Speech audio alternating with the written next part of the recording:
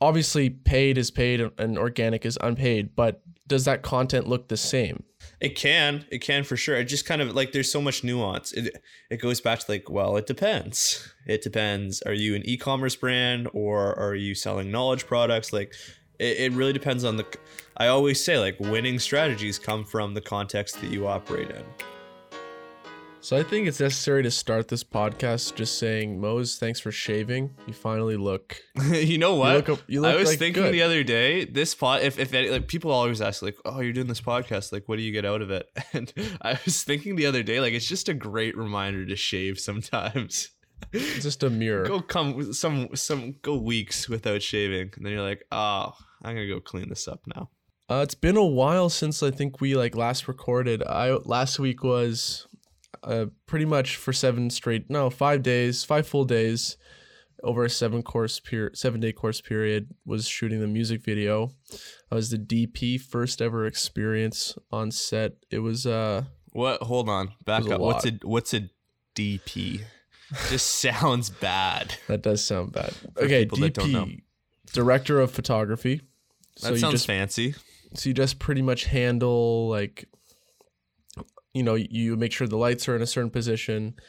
Then you're, you know, putting the tripod on, the camera on. I really sound stupid right now. But what I'm trying to say is you make everything look pretty visually while the director directs the talent and the people who are on screen. And then there's a person who helps me with like focusing and like setting up lights. It was like a full crew, and I've never really experienced that. And I didn't think I'd like it. But you don't like people. Okay, I love people. Antisocial.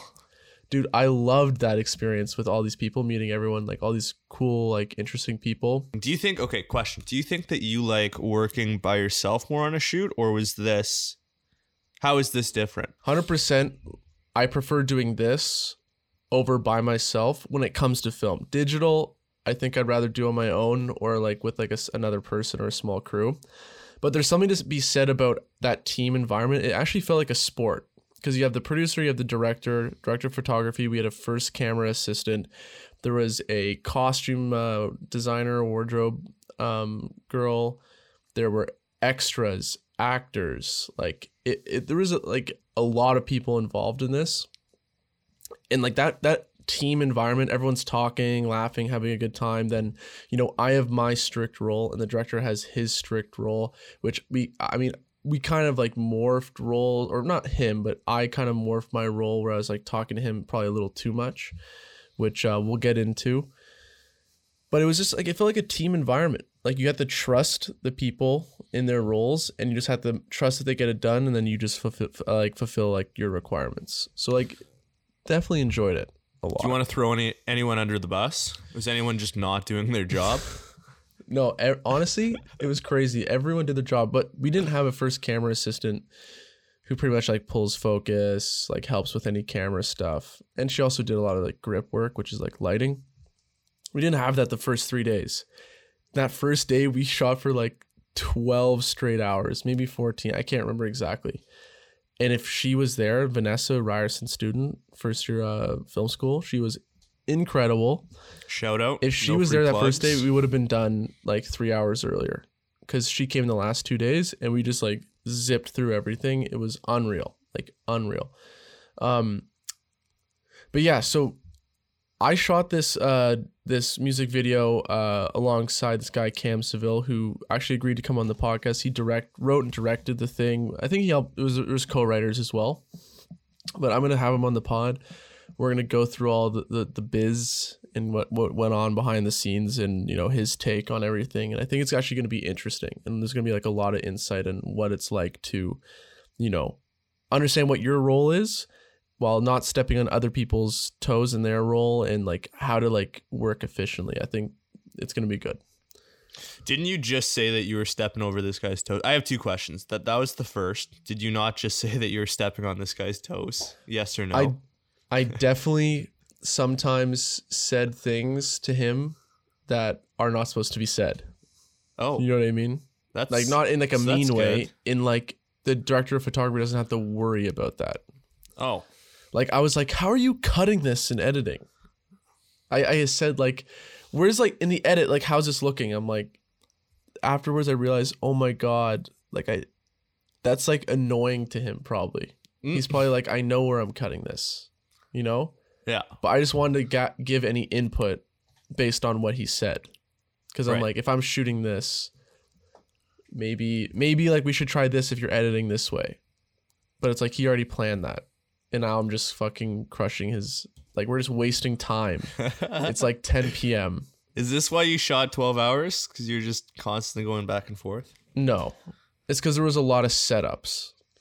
Like we had like a haze machine for like the bar, you know, like you're like wafting that every once in a while. Then you got to like set up a new light. Then the actors make mistakes or you got to get them all ready.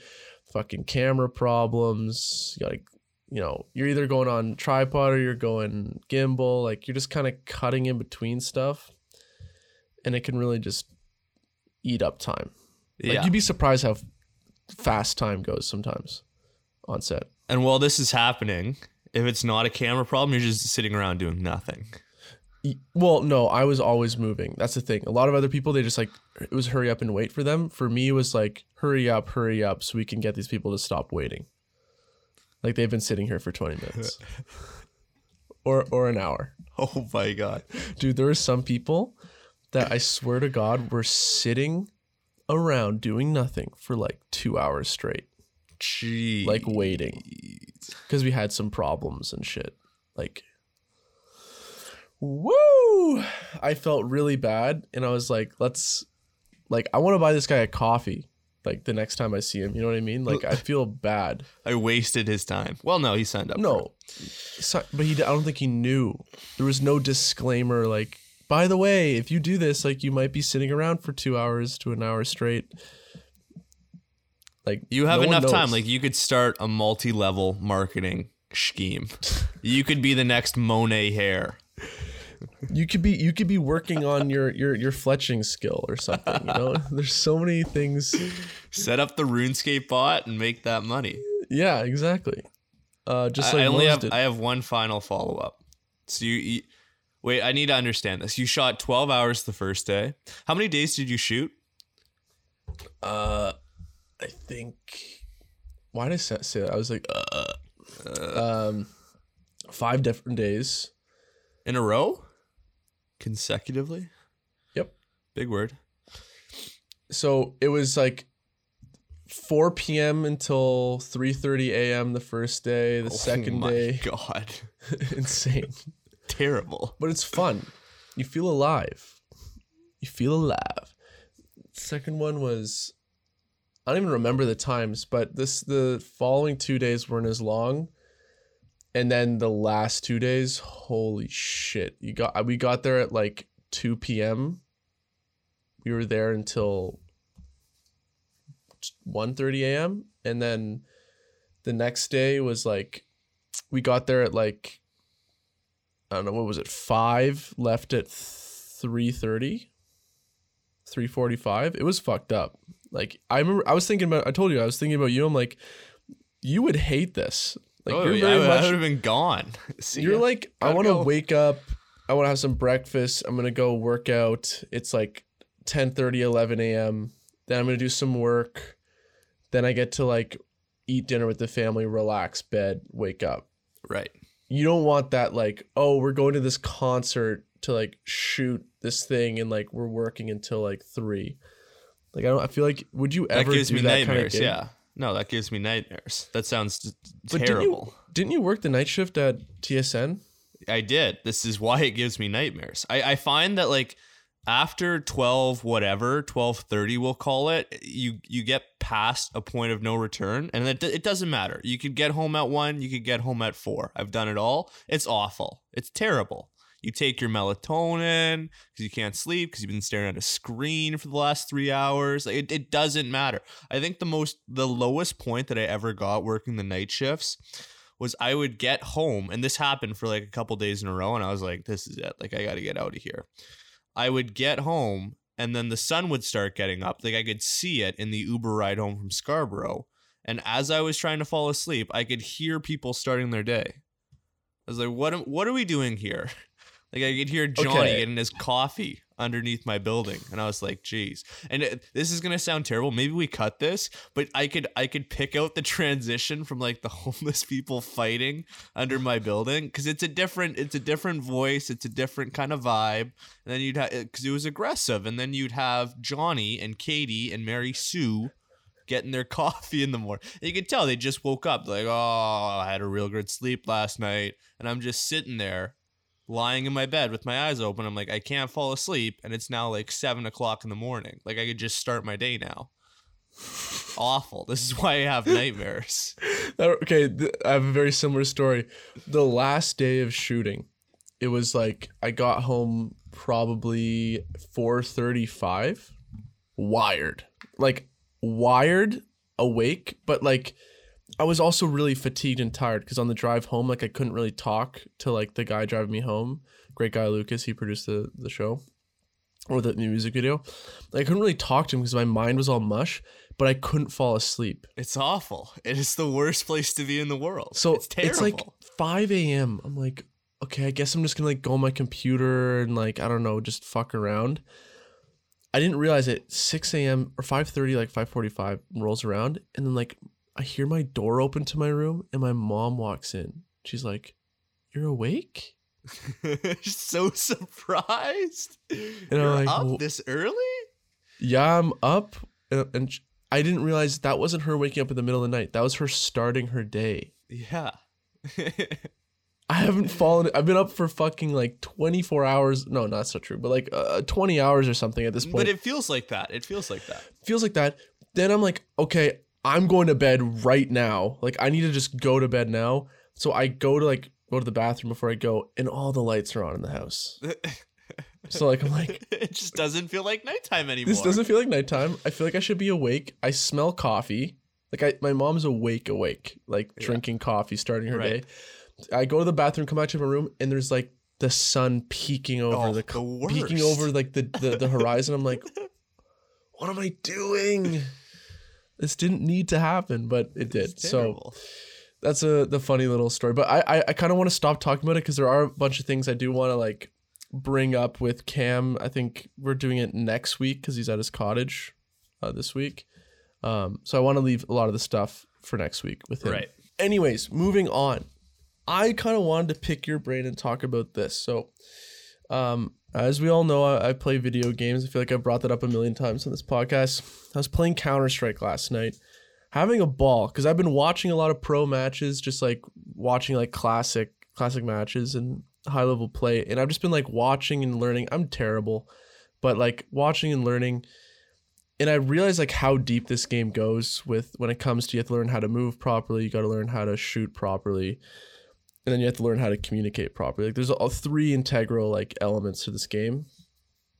You also have to learn how to use like utility, which is like flashbangs, smokes, and all this shit properly. There's so many like elements to it. It reminds me of a sport, and it kind of reminds me of hockey because it's 5-on-5. No line changing, but it's 5-on-5, and it's very like it's an invasion sport. So you're always trying to like take a bomb site, whereas hockey's you're always trying to keep it in their zone, and you're like battling all the time. It's very similar, and what's also similar is among the major esports, CSGO it's in there, but it's like the bottom.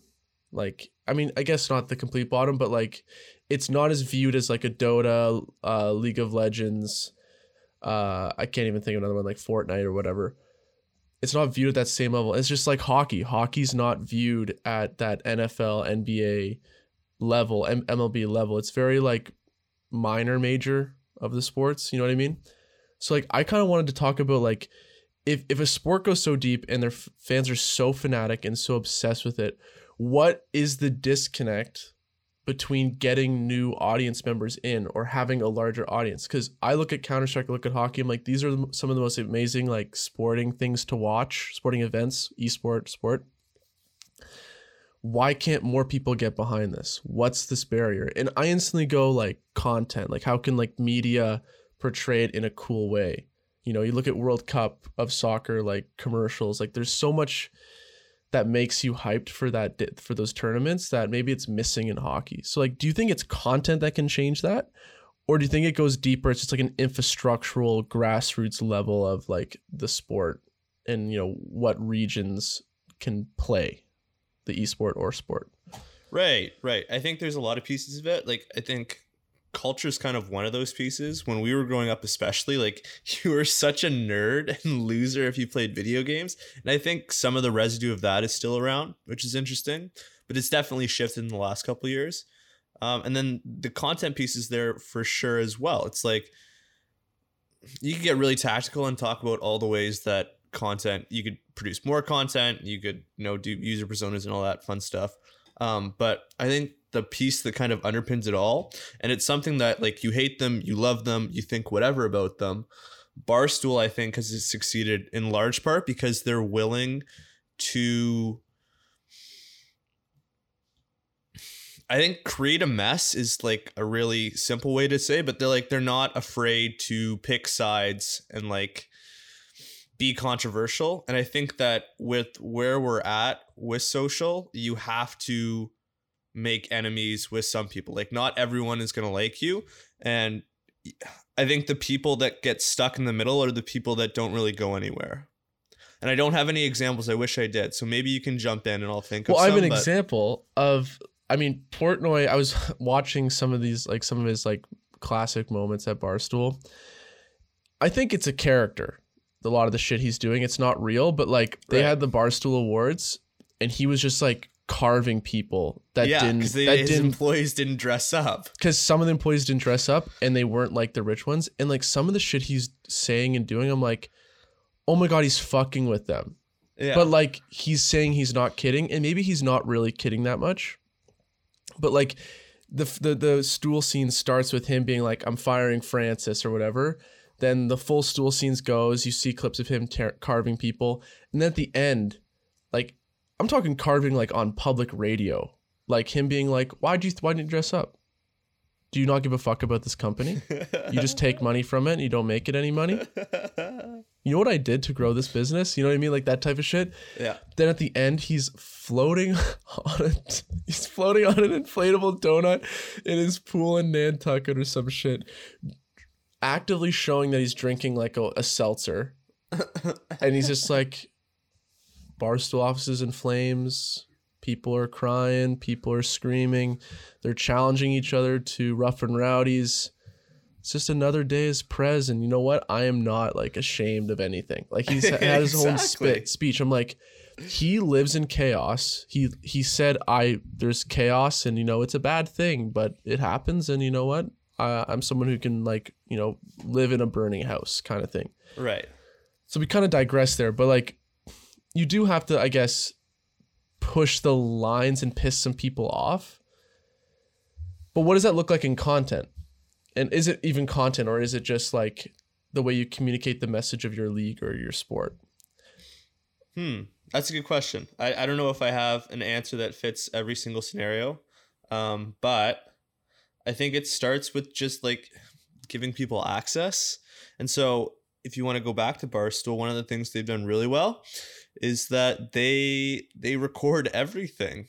It's like these stool scenes have been, I think one of the coolest parts about the company, I'm not a diehard stoolie by any means, but you could go back to when it started 20 years ago and they have videos. Like that is so cool to me. And so part of getting new people on board is optimizing for the early stage. And I think that really starts with just like get a vlog or get a video out there of what these people are doing. Like what goes into competing at one of these tournaments. Like follow the people, follow them to their hotel, follow them through their routine. Because all of that is a mystery. And one of the things that video games definitely suffers from is that there is that disconnect where you look at an athlete in the NFL or in the NBA and you say, there's no, like, look, I'm 5'10", 180. There's no chance that I could hang with these guys. But I think most people wouldn't say the same about video games. They're like, oh, they play with the controller and they're good, but like what separates them from the average person? The gap is so much bigger than most people think. But there is still that disconnect. Yeah. Like people think they could be a video gamer, but the gap, I would argue, is just as much as it would be physically to play in the NFL or the NBA.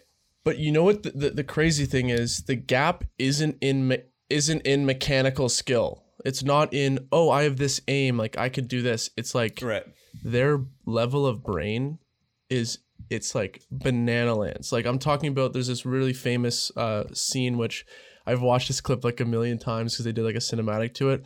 There's this guy called Olaf Meister. He's like a legend. Right. I think it was to win the game, or it was like to send them to overtime or something. He defused the bomb at the perfect timing when the Molotov cocktail that landed on it would disappear. I love before just he quickly. I love that no one's gonna understand any of what that means. No one's gonna get it, but fuck, a Molotov cocktail is like a fire bomb. Someone throws it on the bomb. He jumps on the fire, but he timed it so perfectly that when he jumped on to defuse the bomb, the fire disappeared right as he hit like 0 HP as the bomb diffused. So the bomb diffused, then he died. Right. So he timed it like perfectly. And there's like a spray paint on the map in Counter-Strike of like his character like diffusing in fire. It's called like something in flames or something. Like iconic. I don't know why I brought that up. What were we talking about? Content and why people don't understand the gap. Yeah. I was talking about brain. Like that level of understanding of the game is something that you don't get until you just play forever. Like It's not like you could just get that. Some people maybe, but it's not. The mechanical skill isn't what sets people apart. It's just like the understanding is wild. But to your point earlier, you were saying like, why don't they just film and do vlogs and show all this stuff? So I'm on like this one org, Team Liquid. They film all their shit. They do vlogs for everything. But I don't know if that gets new people in. And what's very interesting is certain video games, similar to certain sports, different regions of the world love them. So North America and Europe are humongous CSGO like regions. Europe is like the biggest in the world. It's like really widespread from Poland, Germany, Sweden, Finland, Russia, like just superstars. America's not as good, but they're up there. But when you go to Asia, it kind of falls off. Now, when you look at League of Legends and Dota, it's massive in China. Like I believe there's like 200 servers that you can play within. In Canada, there's one in Chicago.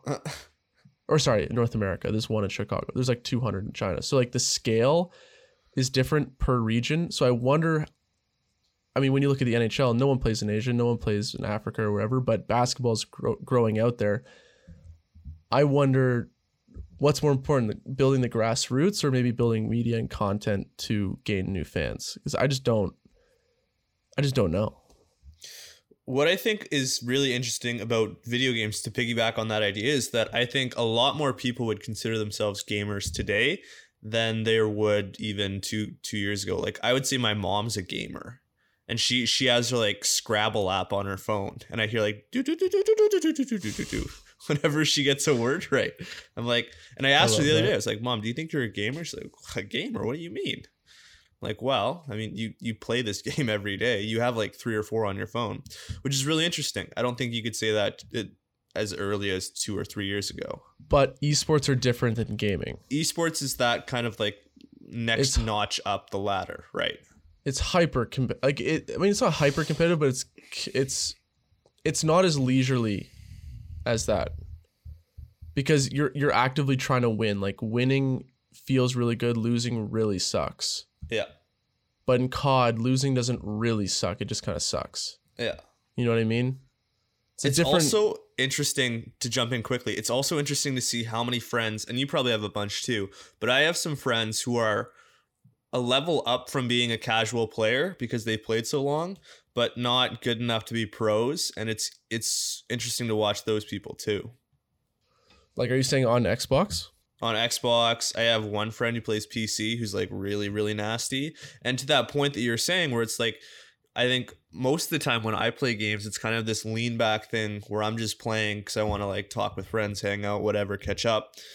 But I know a lot of people where it's like it's transformed into this thing that's not this leisurely kind of sit back activity anymore. Like they are like hunched over in front of their screens and they're like, I am going to win this game. Like I need to win this game. So you have all kinds of different user behavior there. Exactly. For me, I'm that way because like I lost all my other competitive stuff from COVID. Right. So I have this now. I probably will lose it when life opens back up. But It is interesting that some people they just need that competitive drive, and it does like facilitate that. I mean, you watch it's mainly in Counter-Strike, pro CS players, Counter-Strike players, when they like win rounds or get huge kills, like it's like a really loud visceral reaction that I don't notice the same in like other esports. Like it's this weird, like it reminds me so much of hockey. Like we should watch a game sometime, Mose. You know, you totally. I would be checked out. I'd be on my phone within 30 seconds. Dude, when COVID goes away, and if you ever come back to Toronto, if there is a CS:GO tournament, I'm gonna take you. There's no chance unless tickets I was on me. Extremely not sober. Unless I took 5 Sambuca bombs to the face. Cut that. No, maybe leave that in. Well, I feel like it does. Like, how do you educate people on like what makes this thing so cool? What makes a game so cool or a sport so cool, like hockey or Counter-Strike. Like, I don't know how much of it is educating versus just educating through like media and like content to show it how it's cool, versus just make it free to play, make it more accessible, get it across the world more, hand out copies, like do demos. Like maybe it's just a mix of the two, but I don't know. I just kind of wanted to see if we could fit content in there because, you know, our podcast is about the last piece to wrap up, which I think is really cool and a good signal for video games, is that so many of the games that have come out at when was Fortnite released? Just guessing here, I would say 2017. Right. And ever since, like, I think Fortnite was this huge moment where the business models of games have moved from we're going to release one title for these kind of bigger franchises. We're going to release one title a year. It's going to be the same gameplay roughly, but it's just going to be reskinned in some way. Like Call of Duty immediately comes to mind, FIFA, NHL, kind of those big franchises, where I see a lot of the games being released now don't cost anything to buy up front, but there's these kind of like games as services now where all of the money that they're going to make is on those microtransactions. And from an outsider looking in, which is interesting to see again, it's like I know so many parents and kind of older people that would say like, why are you paying $10 to get a battle pass to a game? Or why are you paying $1.99 to get a certain skin? And I think that as a consequence of games being free and the biggest games in the world being free, like these are no small titles, I think that just increases the market for gaming so much, which is interesting to see. I think we're going to see more and more and more gamers moving forward. All right, one last thing. Will took a intermission, so I had plenty of time to think about this content and video game thing. And I want to say this thing, and it's not exclusive to video games. This is just about businesses and content in general. I think that the businesses that come to mind that do content the best have the luxury of doing content the best because they're making a lot of money or doing something else really well in another area of business. And the first one that comes to mind is these universities. They've been around forever. And I wouldn't say that any of them do content particularly well with how they get people in the door and how they recruit new students.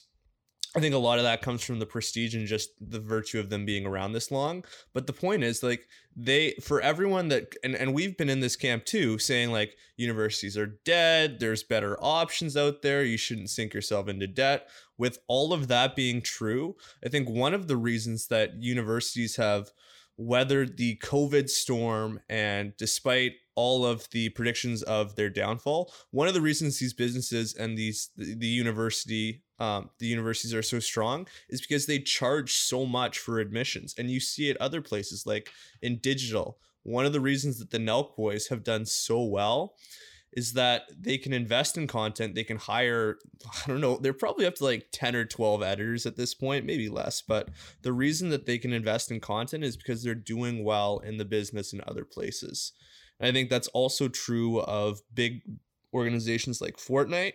I think I saw a crazy stat the other day that Fortnite in gross revenue did like, I think just under 20 million in 2019, and then between 2020 and 2021, like they're almost up to 30, which is just insane for a video game company. And it goes to show you, like, if you're doing really well in other areas of the business, it's kind of that fix all band-aid for content, for marketing, and for all of the other things that I think as creatives we put a focus on.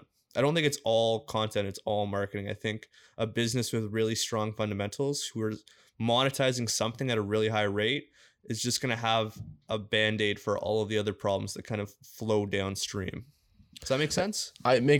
It's crystal clear to me, because there is this feeling, if you're a company owner, that you're like, I want to get this, I want to get a writer doing this, I want to get a videographer doing this, get a photographer doing this, and website guy this. It's like, let's make money, let's get the bare minimums done, and let's make money and set up the fundamentals of the business 100% ready. Let's make some money, save it, and then make content, and then go ham. Don't spend that money so fast up front unless you've planned properly and built your fundamentals. Like, do you have a cash flow statement? Do you know what your margins are exactly? Do you know what you've made in the last month, the last 6 months, last year? Like, you need to answer these questions and like get to know yourself and your business more, and then start to get into that fun stuff, which will take you to that next level. As much as it is important, it's like, take your time with it. It's just like what Dom said, like, don't monetize too early your business. Maybe spend money on brand awareness. Very similar to, I'm going on a tangent, DraftKings, I was told by my family financial advisor, was they were in the red for years. They didn't make money at all per month for years, because all they did was spend it on advertising. And then once they hit a certain like threshold of users on their app, that's when they rip themselves from all like as much of the podcasts and whatever places they advertise. And then now they just like stay with their like target market. Like, they hit their market share that they're happy with. Now they take back, focus on the business more. They're in the green. So definitely very interesting to think about that. So anyways, I also wanted to bring up, just changing subjects a bit here, JT Barnett, at JT Barnett, great follow on Instagram. He runs the Triple Deke account, as well as he started Honey House, which is like a TikTok like content house where they just make like content with good looking people. And interesting guy. He's kind of going down this personal brand, like self-help business guru type deal. And he made a little video talking just about the importance of organic content for brands, because paid ads just aren't working the same way. And on top of making organic content around your product, also developing a product that allows you and facilitates an easy ramp into creating organic content. Now, I commented on his page or on his post, and I didn't hear back asking about what stuff, what pages I could follow to see really good organic content. All good. Didn't get back to me, but I'm curious to hear what you have to say, Mose, because you read about the show all the time. What is a good example of organic content? Because you can say all this stuff, but I don't even know what that means or looks like. And I'm sure some of our viewers feel the same way. So organic versus paid, what's the difference? What are they? Paid is anything that you put money behind. It could be stuff that you made. It could be stuff that you outsourced to a creative. What was your question? Obviously, paid is paid and organic is unpaid, but does that content look the same? It can for sure. It just kind of like, there's so much nuance. It goes back to like, well, it depends. It depends. Are you an e-commerce brand, or are you selling knowledge products? Like, it really depends on I always say, like, winning strategies come from the context that you operate in. I think the mistake is that everyone looks at a brand that looks like them or a competitor in their space and says, oh, so Gymshark's selling t-shirts like this, and I'm launching my own athleisure brand, so I'm going to start selling t-shirts like this. But you could be it's just two totally different companies. Like, you're a company that's just starting out, and Gymshark has a bunch of capital and they have a bunch of money and sales behind them. So that's, I think, mistake number one. We just take somebody else's situation or somebody that looks like they're doing similar things to us, and we prescribe the same solution to what we're doing. I would say, if you kind of zoom out and look really wide, paid is always going to be kind of I don't want to call it a crapshoot, but I think paid looks really good in the first period. If you think about a hockey game analogy, like, paid's always going to look really good because you're just going to drive more people to your page. But if you can do that, then anyone else can do that too. So that's why paid doesn't look so great in the last period of the hockey game, right? Like, if me and you start a brand on equal footing, we have the exact same skills, we're selling a similar product, and I get into paid before you, I might have a huge lead on you because I just drove, we can call it $5,000 or $10,000 worth of money, which turned into, just to simplify, we'll say maybe that converted at 50%, and now I have 5,000 new people in my funnel.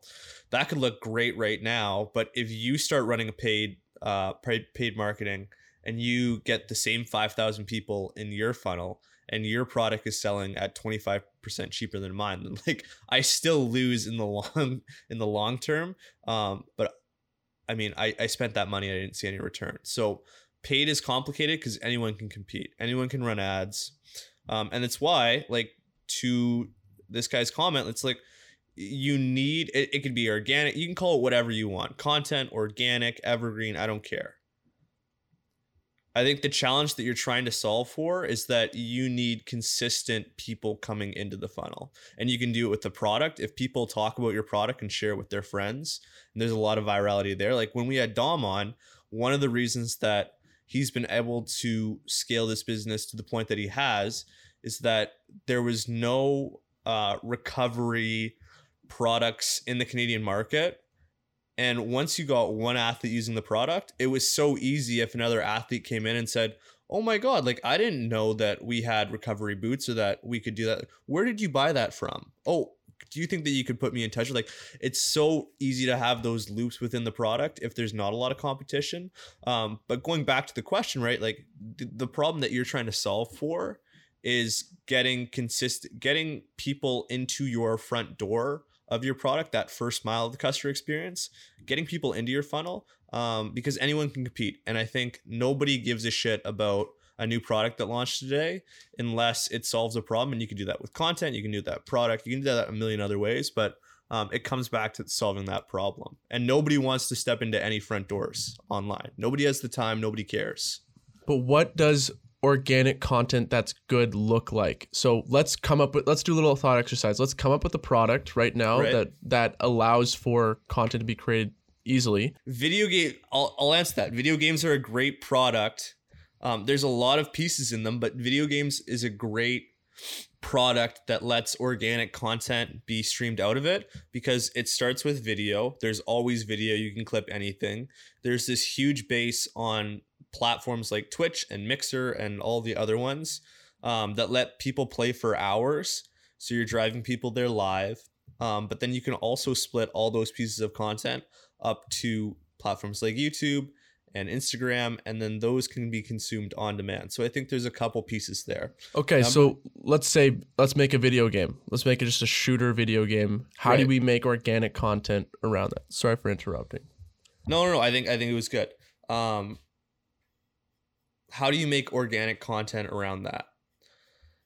For video games, it is a strange space to be in right now because there are so many different people in that value chain. You have the streamers, you have the competitive players, you have the publishers, you have platforms like Steam that nobody talks about.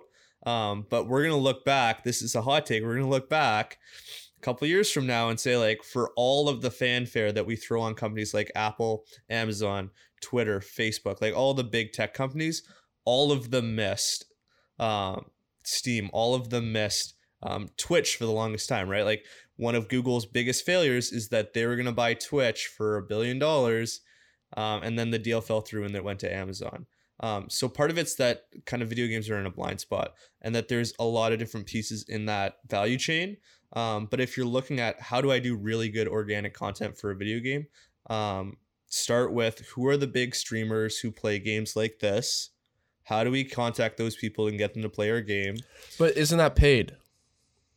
Because you're paying, like, what if you pay them to, like, play your game? Well, is that now paid? I don't think you always have to pay them, though. Like, if you have a great product and there's people already starting to play the game, I don't think it's crazy that those people would play the game out of the goodness of their own heart. Like, what's that? Fall Guys? Whatever that game was, where you could be the, like, little cartoon That was, like, guy. a very popular, like, everyone just played. No one was asked, I don't think. I think it just became hot. So you have those kind of, like, viral loops that come out of nowhere. That's more organic to me. But for video games, I think the fundamentals are really easy. I think there are three things. Number one, it's video first. Like all video games have that element where it's video all the time, so it's seamless. Like you don't have to create an asset, you don't have to hire a videographer to create content around the game, and that's unique to video games. So that's the first piece. The second piece is that there are these platforms that are set up just for video games. Twitch, Mixed, like all the ones that I named. And the third one is that you split right between the middle of on demand, where I can watch this anytime I want, and that's kind of everything that we consume on the major social platforms. It's all on demand. You can consume anything you want anytime you want. Conversely, I think that's why it makes live so important, because you can't add it to a queue. You have to actively seek it out. So one of the pieces of really great organic content is that the content that succeeds, I think Barstool is a great example. I think Nelk's a great example. I think Goop is a great example, funnily enough. I think it's crazy. I just know nothing about the space. But Goop is another example. All of these brands are content that you actively seek out. You make a choice that you need to see that content, versus the 99% of the time, the other 99% of the time, you're just kind of getting content thrown to you on a feed, which is much different. So just to summarize, the three pieces are that people need to see your content. They actively seek it out. Two, there's like that split between live and on-demand viewing, which kind of goes into the other piece. And then the first for video games is that it's all video. So it's really easy to just pull that away and use that as marketing. But if we look at it, if we get really, let's get specific here. Right. We have a FPS shooter that we're going to sell. Right. What does that content look like? Are you clipping people playing the game and doing cool clips? Are you reaching out to streamers? Like, what does that content look like? Because I feel like you're going big picture. Like, let's get pragmatic here. What is that first, when you make a list of content to make on like your Notion page for this video game? Is it educating with voiceover? Is it talking head videos? Is it highlights of cool plays? Is it, breaking down cool plays that were done publicly? What does that look like? What is that content? So that would be the what piece. Before that, I would look at emotions. I would say, like on average, I think funny things get shared more than sad things. I think inspirational things get shared more than non-inspirational things. And things that make you say, wow, why did that happen? Like the outcry. So I don't know what they would be for video games, but I would look into the behavior of what are people already consuming. I think one of the most interesting things, this is just me going on a tangent and trying to gather my thoughts, but there's this whole subgenre in Call of Duty on YouTube where people that aren't good at the game like kind of hack around it, and they just do funny things. Like they'll do challenges and set up crazy classes. So there's a million different ways that you can skin that cat. Like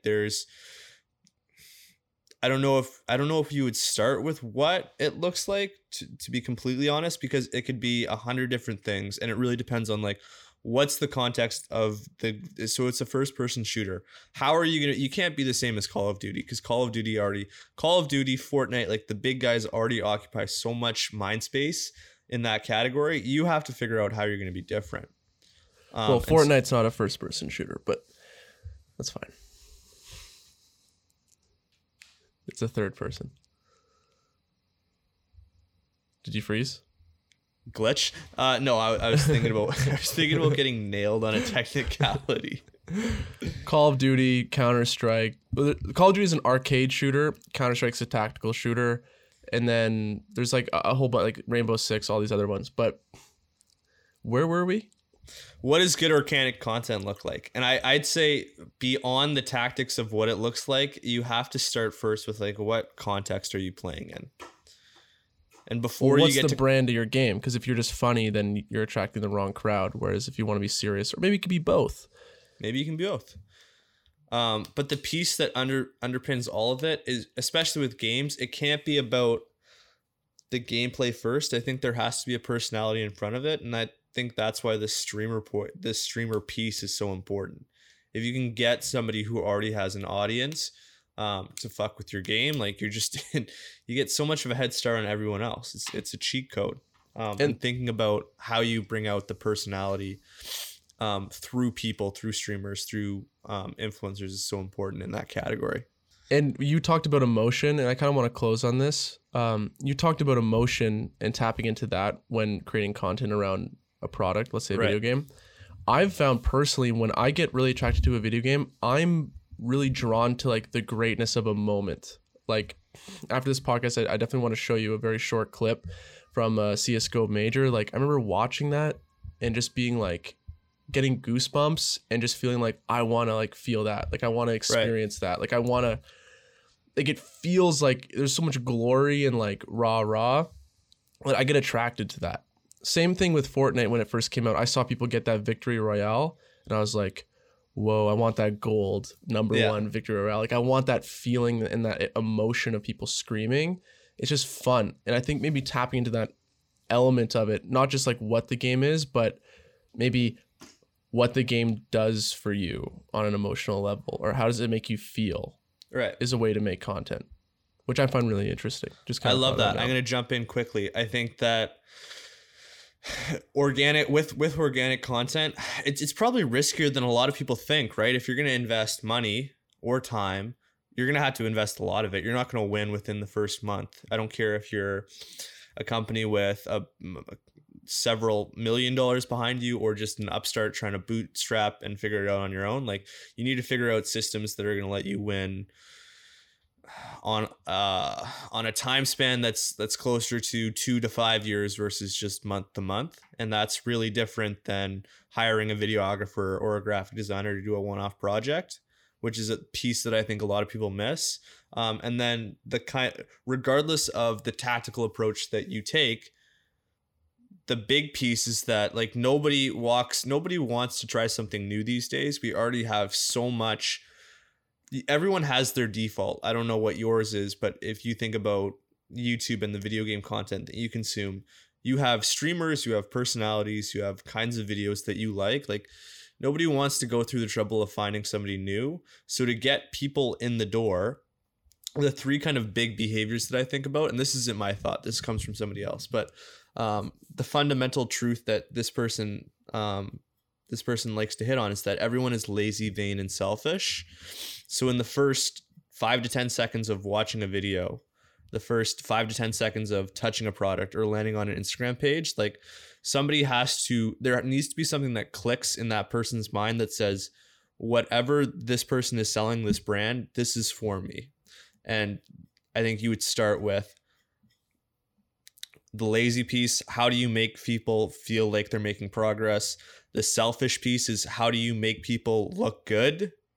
And then the vanity piece is like, how do you make people look better or that they've achieved some social status? And just using that example with the Fortnite thing that you brought up, like when Fortnite first came out, every single person wanted to see that victory royale thing. Because it's a piece of social status that says you are better than 99% of other people in the game, right? So those are the three big ones for me. Like nobody's going to go indoors, so figure out how to make people look good, how to create a sense of momentum or progress, and how to make people get some piece of social status that's important within that subculture. That reminds me of jiu-jitsu and why it's so addictive. That's what many people have said. You're exercising, so you feel great after it.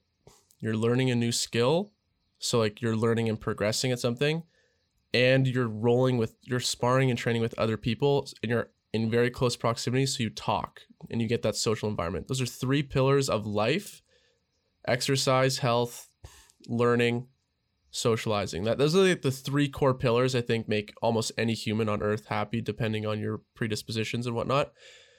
Similar to what you're talking about, these are like 3 pillars that make people feel like they want to get involved. Right. And you need to like hit those 3 to let people, to just suck them into your world. Right.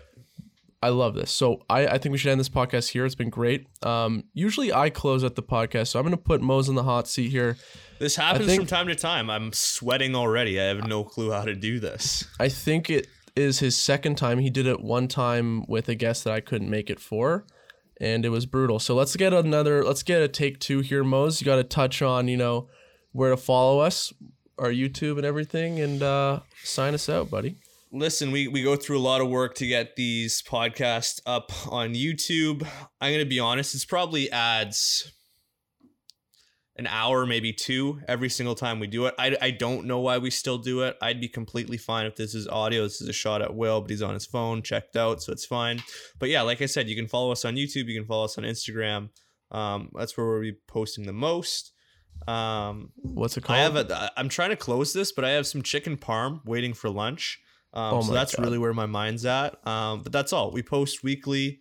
Really good stuff, and we appreciate all the support. So where do they follow us at Render and Repeat Podcast? Yeah, everywhere. follow us on all platforms. Check out the YouTube. I gotta save Mo's. It's fine. I'm back, baby. See you guys next week.